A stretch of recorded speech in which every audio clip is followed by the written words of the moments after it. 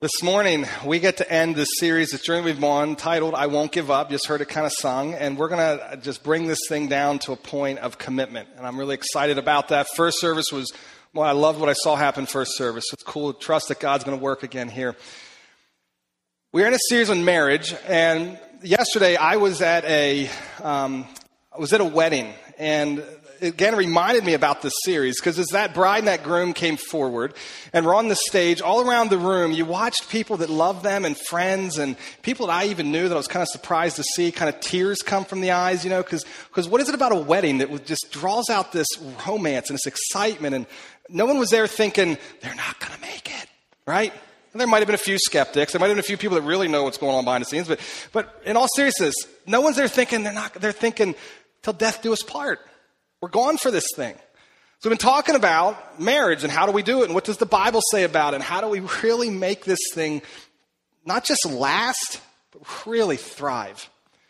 Now, to kind of get us moving this morning, I'd like us to think back. If you're married in this room, kind of pull back and think about those early days when you first met your spouse. Just think back and try and remember. Think back. I want you to think about the sweaty palms, you know, remember some of that when you went to hold his hand and you're like, ooh, gross. You know, it's like he was so nervous. You think back to the nervous conversation, the first kiss, you know, the joy, the passion, the excitement, the laughter. To help you, maybe I'll tell some of mine. I know your stories aren't my stories, but I'll just share some of mine, maybe spur some of yours to think back. I remember it was actually the second time I actually ever physically met my wife. Her name was Tanya Brom, was her maiden name. We were working at a children's camp. It was a ranch. They had 100 horse there, this big, cool, exciting elementary age camp. We were both working in the camp on the side of the camp where there were teenagers there, roughly 150 teenagers that ran the camp all summer. We were responsible for those kids and on the staff that was responsible.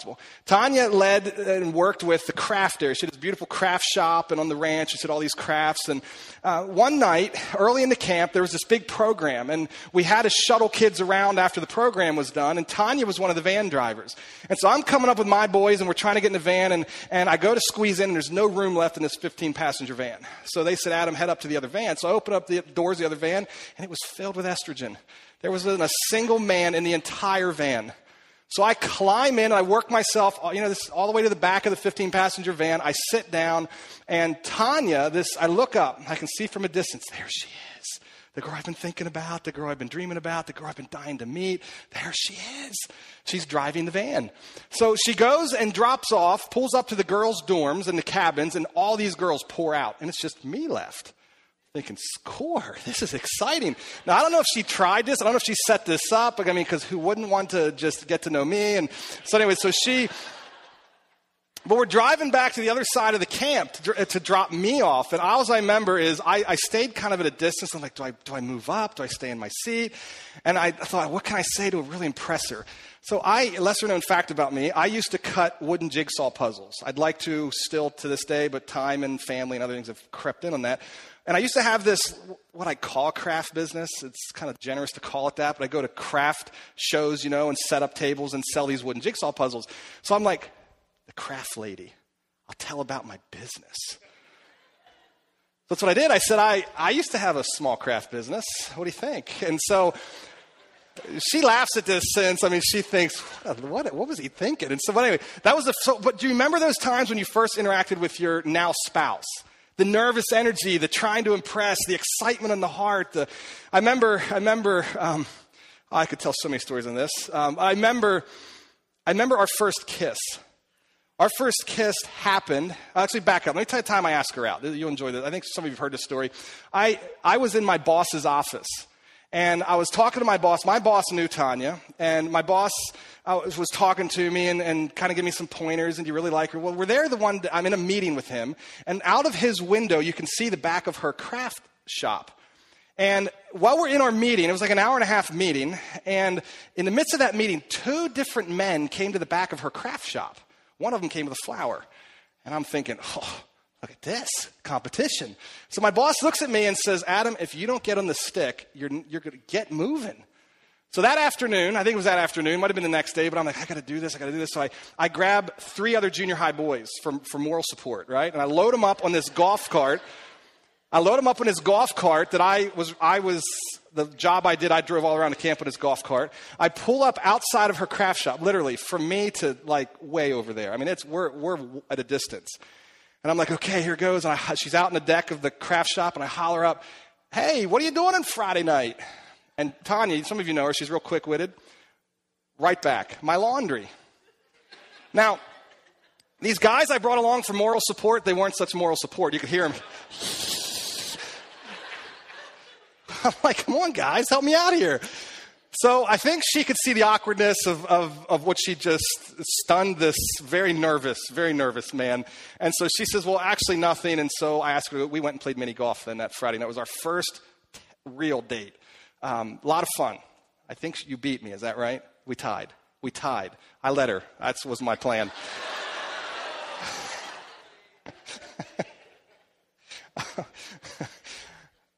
And the next one this is the final story I'll tell, is when we got engaged. We worked at this camp. It was our second summer now at this camp. And there's 150 kids. We have this big banquet at the end of the summer. Big, huge banquet with all these teenagers to just celebrate what they've done all summer, the work they've put in for 10 weeks, and the summer's ending. You know, if you've worked at camp, there's all these memories and excitement and the friendships that you make. So I come up on the stage because I'm the leader, one of the leaders of this camp. And so I'm natural for me to be on stage. And so I'm challenging the kids to hold on to their friendships. Because there's friends that you really want to keep and hold on to. And I said, there's one here I'd like to keep. So I asked Tanya Brahm to come up on the stage. And never forget, my sister was working at the camp too, and my sister runs to the back and grabs roses, red roses like this, 12 of them, and brings them out. I get down on one knee, and I look up at her, and all the 150 teenagers like, oh, this is so cute. And I say, some of you remember the moment when you did this, guys, girls, maybe some of you had to propose. Your guy just would never get to it. But remember that moment where I look up at her eyes and I'm like, I want to marry you. Will you marry me? And she says, yes. I was thrilled. I hugged her. We go back and sit down. Now, some of you say, no, Adam, this isn't real. This is legit. Up until that point, I had never kissed my wife, not even on the forehead, the cheek, nowhere. My lips never touched her hand, nothing. Now, the reason I did that, I tell people this, say, what's wrong with you? Because my past, apart from Jesus, I struggled with sex. It was just the whole lust, and I knew that I blew it so bad and had so much stuff in my past that I didn't know how to walk in a godly way, so I just said, we aren't even going to get near each other. Now, we didn't. So when we sit down, we're now engaged. There's a rule at the camp, a no physical contact rule. And so I'm the leader of the camp, so I'm like, we aren't going to break that rule right now. Tanya didn't think I'd break that rule.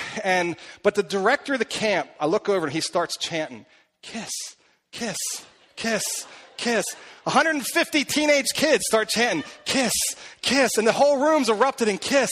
And to this day, I shocked her. She couldn't believe I did it. I lean over and I laid one right on her. And the cool thing was the cameras are going wild, so we actually have a picture of our first kiss. Not many people can say that. We even got it videotaped, and it's pretty cool. But I think back on those days. And I don't tell those stories just to talk about my life, but hopefully it stirred some thoughts in you.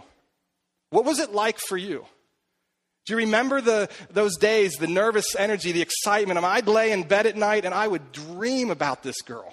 I'd think about her. I'd figure out what could I do next to impress her? What could I do to really let her know I love her? What could I do that really serves her? I just thought about her all the time. Now, fast forward to today. Where does it go? Where does it go? I love my wife to death, and I would even say I love her more today than I did then. And I've heard pastors stand on stages like this and theologians and authors of books, and they say this, well, it doesn't really go anywhere, it just matures. And I say, sure, I get that. We were at that wedding yesterday, and as we were slow dancing together and kind of really just taking it in, and I leaned down, I whispered to her, I love you more now than I did then, ever. And that's true. But I'll be honest, I don't lay at bed at night and dream about my wife anymore. And what I can do to really impress her. I know she's all disappointed now. She's like, I knew it. So where does it go? Where's that affection and that passion and that joy? Where does it go? I've heard other pastors and theologians and authors and respected people and people I look to will stand on a stage like this and they'll say, well, love isn't an emotion. Some of you have heard this, right? It's an action. And I say, not fully. Love that is not in action is not love. I would agree with that 110%. You can sit and tell me you love me all you want, but if you're not moving in my direction to serve me, to care for me, you don't really love me. I would agree with that. However, if you rob love of affection, you've stripped love right out of the Bible. Love is full of affection. It is fully an emotion. And you cannot rob it of that. When God looks at us and says, I want you to love me with all your heart, soul, mind, and strength, he isn't saying to me, Adam, I want you to serve me. Adam, I want you to work really hard for me. Adam, it's an action. Do for me. He says, I want your heart. I want your mind. I want your emotions. I want all of you. I want you to love me more than anything else in the world. Love is fully an affection. So where does it go? Now, I've thought about this a lot over the years. I've been married almost 15 years now. I know, just getting started. Some of you are like, oh, he's a rookie at this thing. I fully acknowledge that. But I've thought about this, and I've said, well, we get busy. We get really busy. Tanya and I talk about this. We love weddings. I mean, it's like ones that I don't need to officiate. It was like 6 hours without kids. I mean, it's like a meal that we didn't have to pay for. I mean, it's like this is awesome. I mean, we got to, so we're talking as we're headed on this wedding / date. We talked about it, said, we're busy. We're so busy. And that creeps in on that affection and that love. Some of us, we stopped dating. I mean, those early years, I chased Tanya down like a ravenous lion. I mean, it is like, I am going after this. Where does that go after we get married? Doesn't some of us just kind of sit back? Oh, I got her. Whew, yeah. Whew.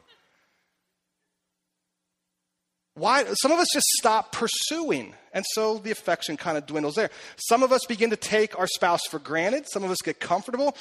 Some of us have had kids. Now, kids are awesome. I love kids. But when these 4 little kids have come into our life, guess what? Now I'm giving love to 4 kids. And now I feel like I'm being torn and I'm sharing love and I'm sharing time. I know it's not just Tanya and Adam anymore. So that begins to pull some of that affection away. Some of us, life has gotten really, really hard. Maybe a physical illness has hit. Maybe some kind of deep suffering has set in, loss of job. You go on down a list of things that make that affection kind of begin to fade. For others of us, we're just not that intentional. And when we're not intentional about marriage, we begin to drift away from intimacy. I want you to open with me in the Bible to Ephesians chapter 4. And I believe over a lot of years of reflection, this one issue is where this love goes. I want to talk about it. It's in Ephesians chapter 4. Now, if you're not familiar with the Bible, Ephesians is 3/4 of the way through the Bible. You're going to run through some bigger books called 1 Corinthians. There's another one called 2 Corinthians. You're going to see a book called Galatians. Then you're going to run into this book called Ephesians. We always like to say this too. If you're brand new to the Bible and you may not have a Bible, grab a friend next to you and look at theirs, or grab your smartphone, and then see us afterwards. We'd love to get a Bible in your hands. See me or see someone out at that little welcome center out there. Now, Ephesians chapter 5 is, we spent a couple weeks in it. We didn't go to the depth that we could. Pastor Chris talked about it. I talked about it one week. And hopefully we'll do another series on marriage somewhere in the future, and we'll maybe go a little deeper and unpack a little more from it. But Ephesians 5 is kind of the classic teaching on marriage.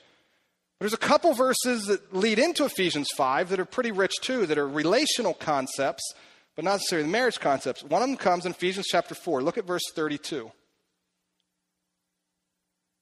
It says this: be kind and compassionate to one another.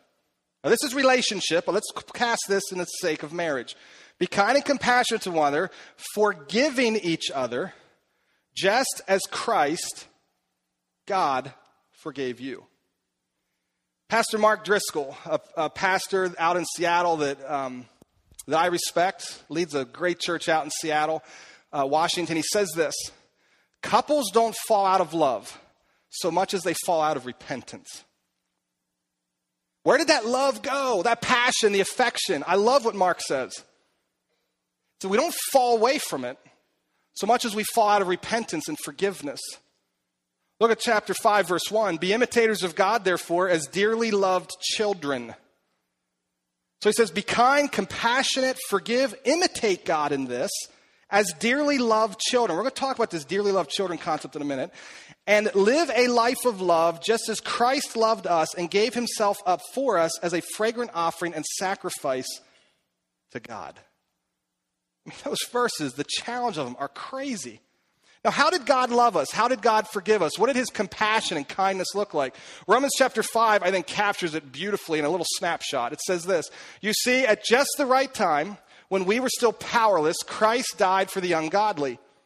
Very rarely will anyone die for a righteous person, though for a good person, someone might possibly dare to die. But God demonstrates his own love for us in this.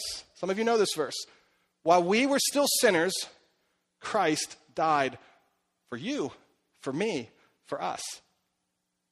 Now, as I think about this verse, what I think happens to some of us over the years, especially those of you who maybe have grown up in the church or grown up in a religious moral family or grown up in just someone who just kind of has a Puritan work ethic, work hard, we begin to miss this concept. God did not die for a fun-to-love nice guy. Some of us begin to think that. I mean, why wouldn't Tanya want to be married to Adam Nagel? He's a pretty cool guy. Why wouldn't Adam want to be married to Tanya Brahm? She's beautiful. I love her heart and her personality and her fun-loving nature that she brings to life. And we begin to look around at life and we think, well, did you see the news lately, Adam? I'm not anywhere near that. And most of us in this room, not all of us, most of us in this room live pretty good lives. Work hard. Try to obey rules. But God says, while you were yet a sinner, you were far from God. While you were yet a sinner, Jesus died for us. And some of us miss the fact that God is holy. He's big. He's huge. He's majestic. He is absolutely perfect. And the law is a beautiful thing, and we are called to live up to it. And guess what? Guess what all of us discover? We can't do it. So whether I've driven 45 in a 30 or whether I've committed adultery, I'm a sinner. And that sin radically separates me from God. I've violated human authority, or I've violated the covenant that I've made before God with my spouse. I am a sinner. And God says, while you were yet a sinner, God looks at us and said, I want a relationship with him, with her. But they can't do it without my help. So because I'm vested in this thing, I'm going to put my life on the line. I'm going to hang on a cross, and I'm going to die so that I can make sure we have an intimate, close relationship. And it says, in the same way, Ephesians chapter 4, in the same way, we are to forgive other people, your spouse. Now, what I find interesting with this is I've kind of thought about this one a lot. How does your spouse discover that you're a sinner? You sin against them. Now, so here's the deal. You come here this morning, most of you. You've brushed your teeth, you've done your hair, you've put on some nice clothes, most of you. I see a few that I'm like, that color doesn't quite go, but we're good. You've come here kind of putting your best foot forward. You interact with people, and as you do it week in and week out, you go to your small groups, or maybe you go to work and have the office to time together. You see something about that person, or some of you have hung around me long enough. You say, oh, that's Adam. We know Adam's weaknesses. And you're gracious towards me. You think that in your heart you're gracious towards me, but the real push comes that you don't go home and get in bed with me. Praise Jesus. My wife does. And when we're at home, we let the guard down a whole lot more than we do when we're here in a public place. I don't know why we do it, but we do it.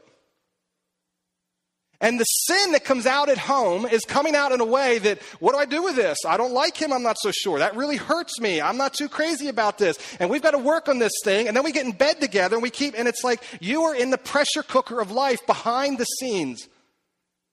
But see, out here in real life, we can put our best foot forward and then go home and not live together. And we act like I'm a forgiving person. I want to push in on this one and say, this Ephesians 4:32, forgive as Christ forgave, is pretty tough when it comes to marriage. And in our hurt and woundedness, I'd say it this way, in our hurt and woundedness, we can lose sight of the truth that no one has been sinned against more than God. Can I state this enough? Even if you're sitting here and your spouse has had an affair, betrayed you in one of the deepest ways possible, broken all trust with you, I cannot state enough that no one has sinned against you more than you've sinned against God. God is a holy, righteous, almighty God, creator of the universe. And some of us just simply full bore forget that we have violated him. And we walk around pointing our fingers at other people. And that hurt hits us, and it's hard, and I get it. And then when we are hurt, guess what hurt people do? We hurt other people. Behind the closed doors of that house called a home, where now we are spinning pain and dysfunction out of control. To help us with this, I want to tell a story. It is my favorite Bible story in all of Scripture. I've preached on this section more than I just love it. I'm not going to have you read it. I want to maybe read it this week. It's in Luke chapter 7, verses 36 to 50. I want to just tell the story. I want to tell it with a bit of a modern twist, so it kind of sets in on your heart, hopefully. And it's this. Jesus gets together with some really good guys. Really good guys. I mean, these are the kind of guys that you would want your daughter to marry. They're kind of the religious leaders. They're very moral. They're upstanding citizens of the law. And he gets together, the one guy's name is Simon. He's kind of the one that kind of pulls the party together. And so Simon's hanging out, and all of a sudden there's this other dinner guest that shows up. Now this is a little awkward for us because if I'm having some of you over to my home for dinner and a stranger walks in, you think, how'd they even get in here? Back in the Middle Eastern and in this first century culture, they don't have time to get all the culture of how this worked, but it would have been natural for a guest to kind of make their way in the courtyards in the way they would have gathered to eat and throw a party like this.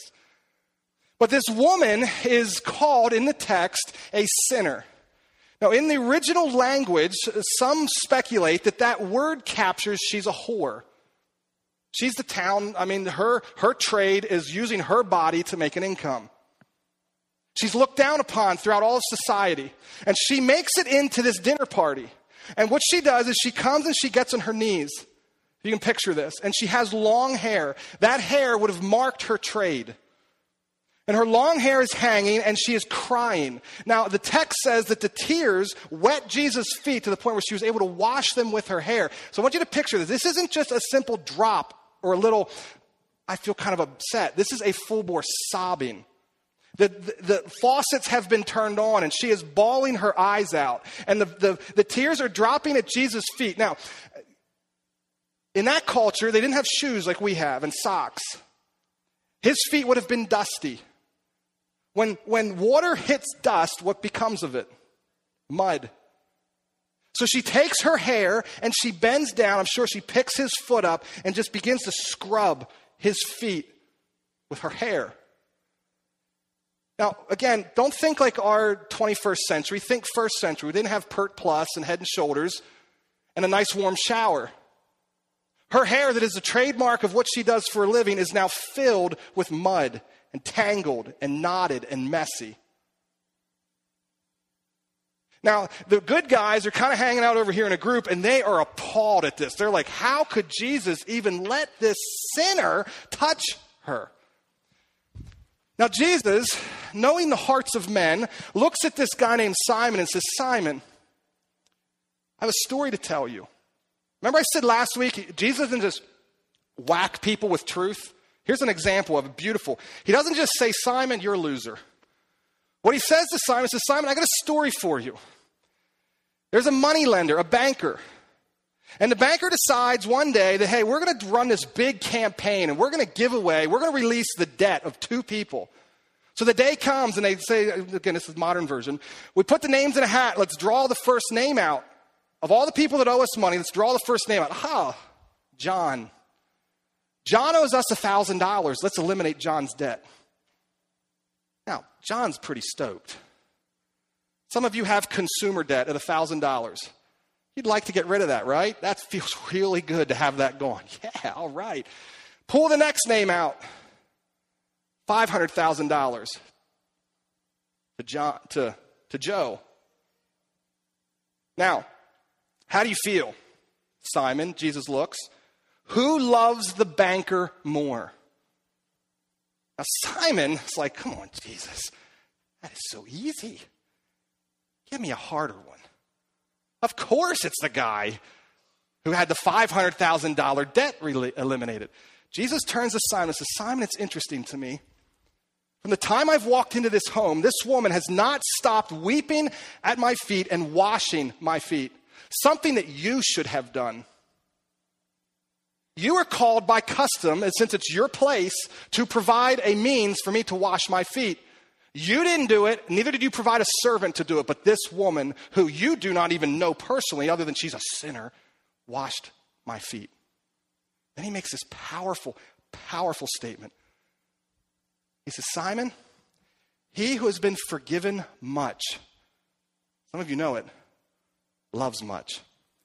Luke 7:47 then reads this way, therefore I tell you, her many sins have been forgiven, as her great love has shown. But whoever has been forgiven little, loves little.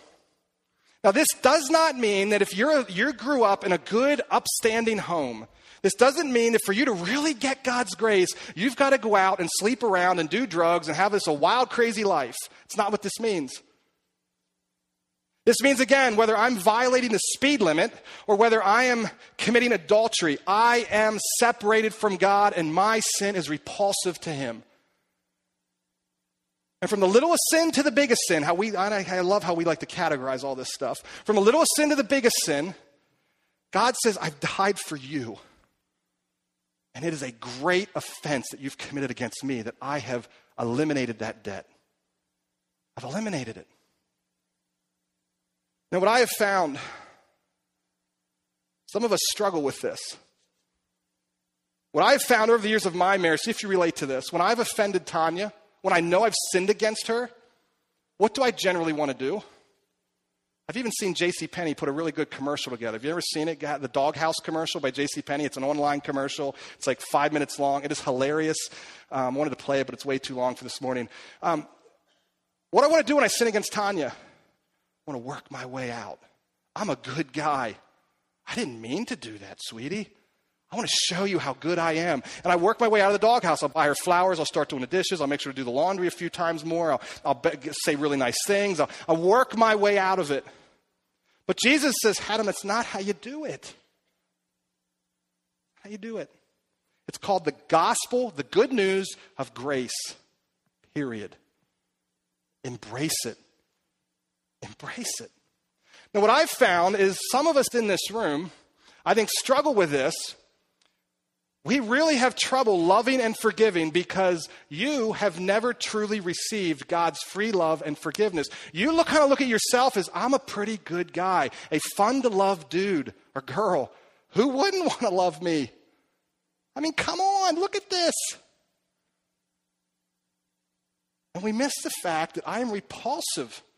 Sin is repulsive in the sight of God. Now, I'm created in his image. I'm beautiful in that. And God says, I'm invested in this. And I'm going to move towards you in Jesus. Here's another way to say it is this way. We do not forgive our spouse because he or she is deserving, but rather because God is good and deserving. He who has been forgiven much loves much. It's another way to say it.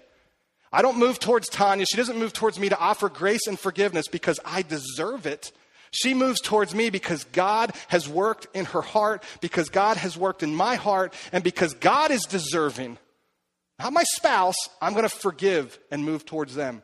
Jesus, while I was yet a sinner, Christ died for me. Let me tell you one more story as we kind of work at land in the plane here.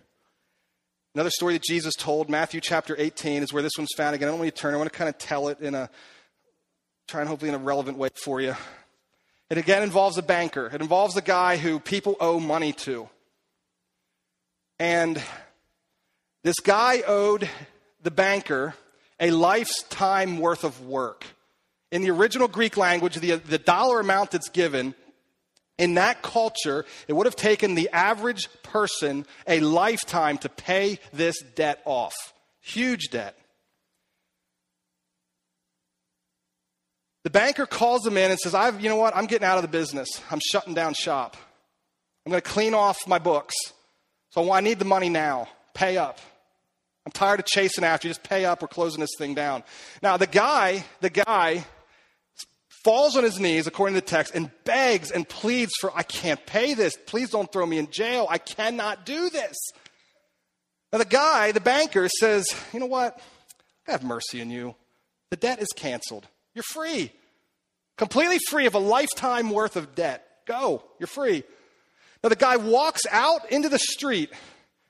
Now as soon as he gets out on the street, he runs across a guy who owes him money, $100, maybe $1,000, when you understand the original language.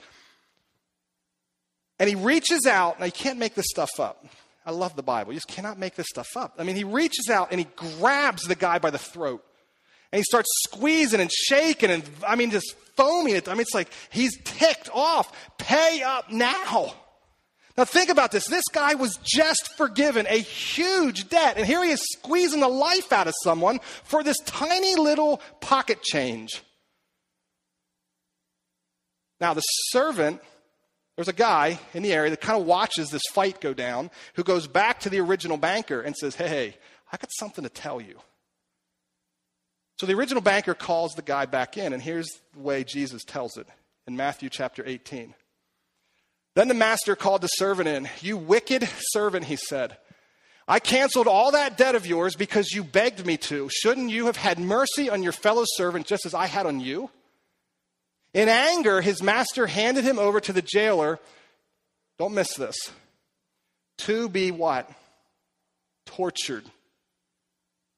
Now, I want to read into this a little bit. I don't think Jesus intended to say it this way because of this, but this is a truth that Scripture teaches elsewhere.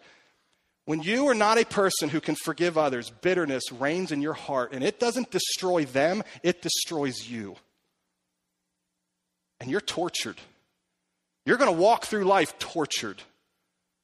Now, what this text, though, is this is physical torture. He's going to get thrown in jail and beat and whipped and lashed and everything else.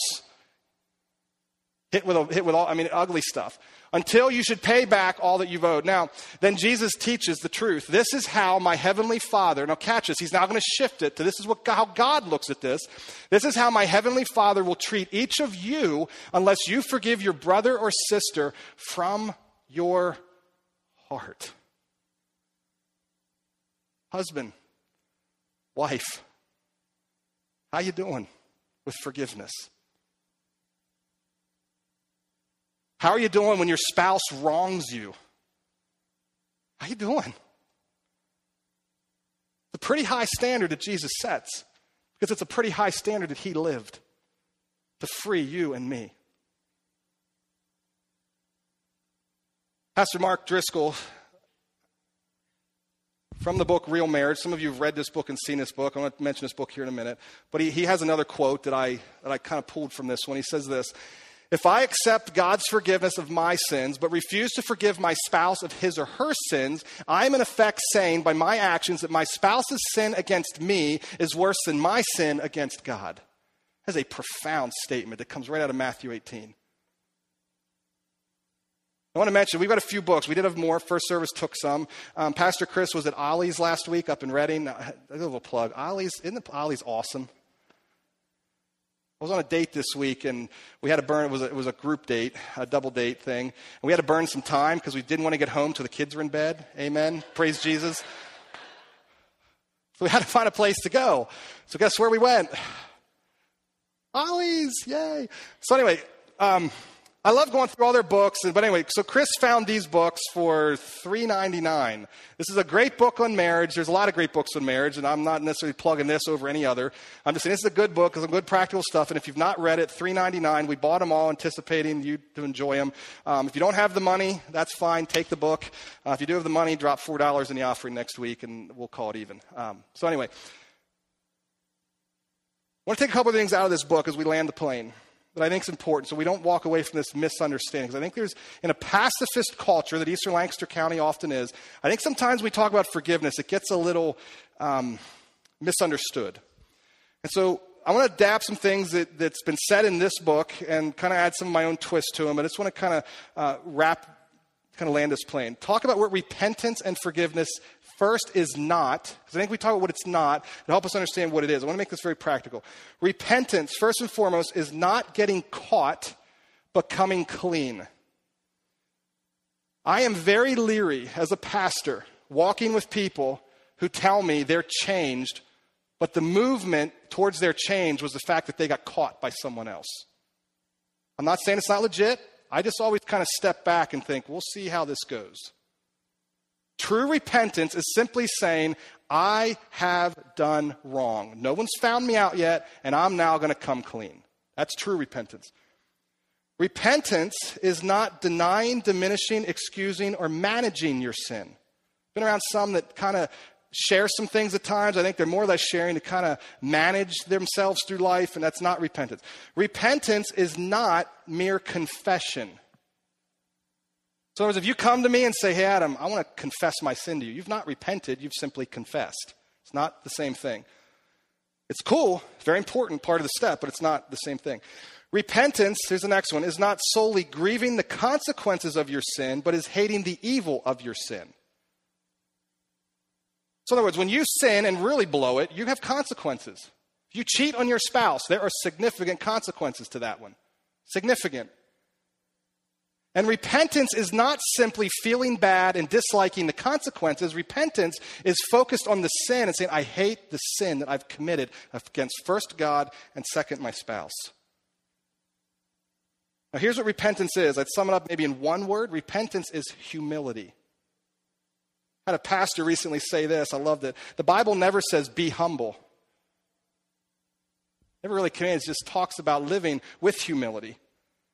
That's not necessarily you go do, it's who you are, in other words. So repentance is humility. Repentance is confession. That's a part of repentance. Repentance is remorse. It's feeling bad. It has a clear part of that. And repentance, at its very core, is change.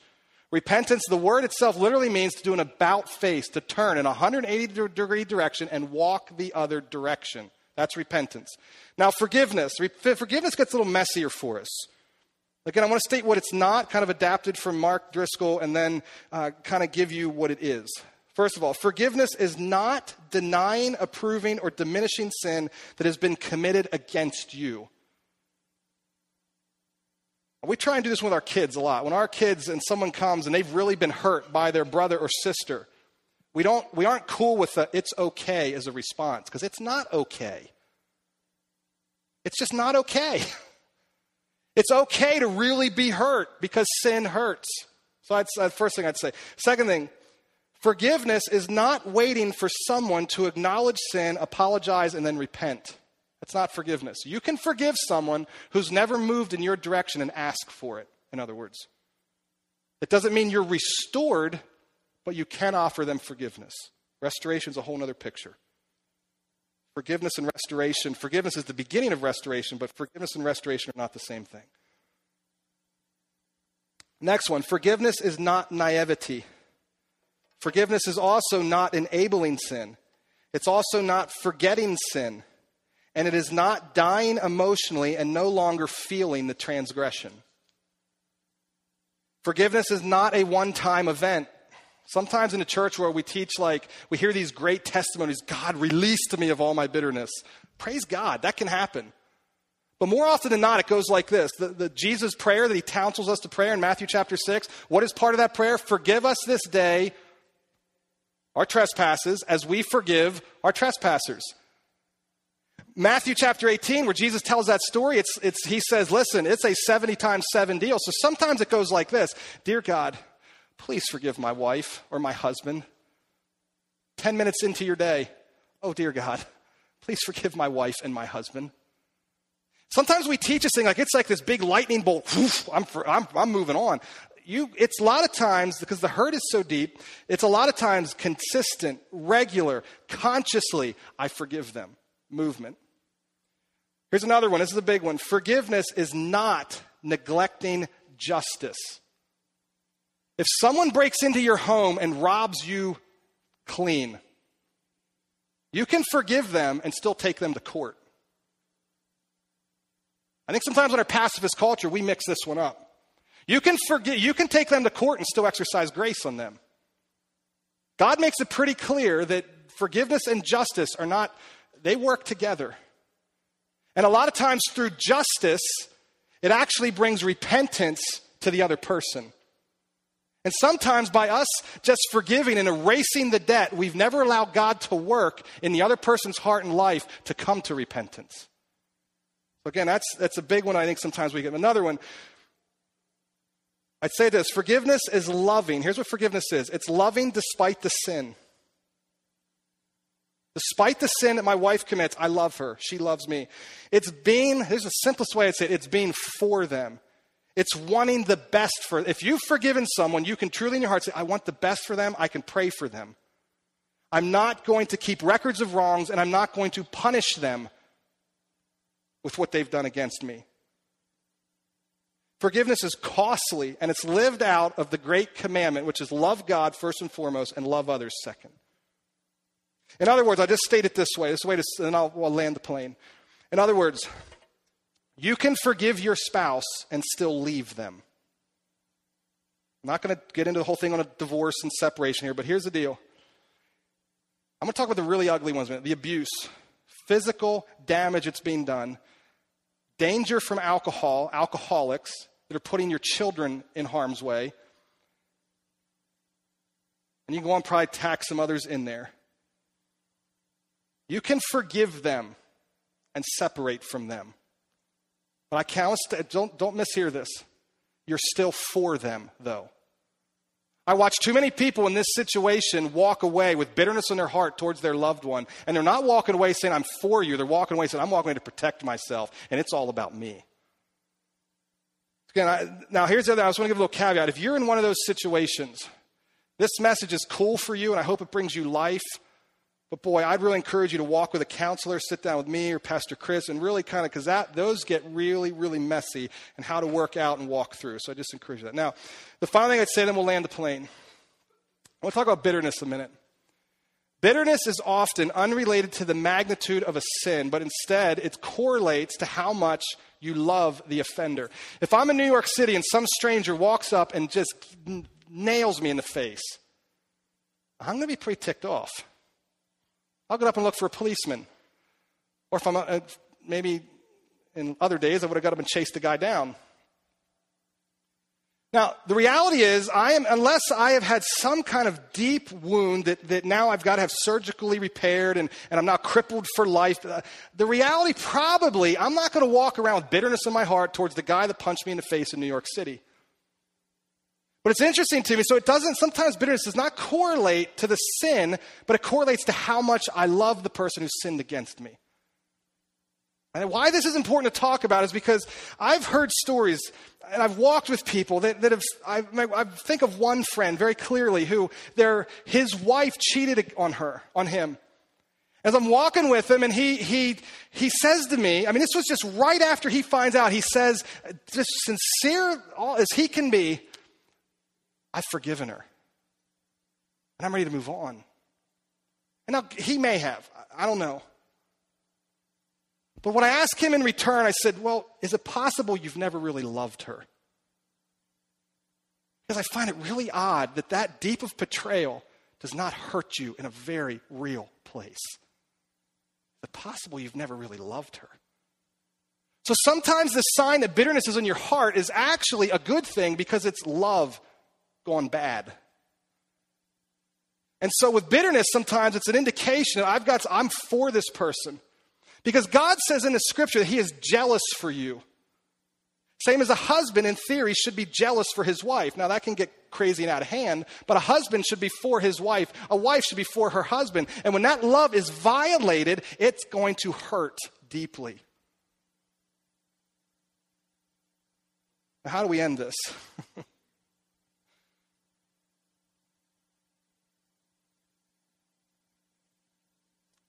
I want to come back to Romans chapter 5. While we were yet sinners, Christ died for us. While Adam was yet a sinner, Christ died for Adam. Put your own name in there.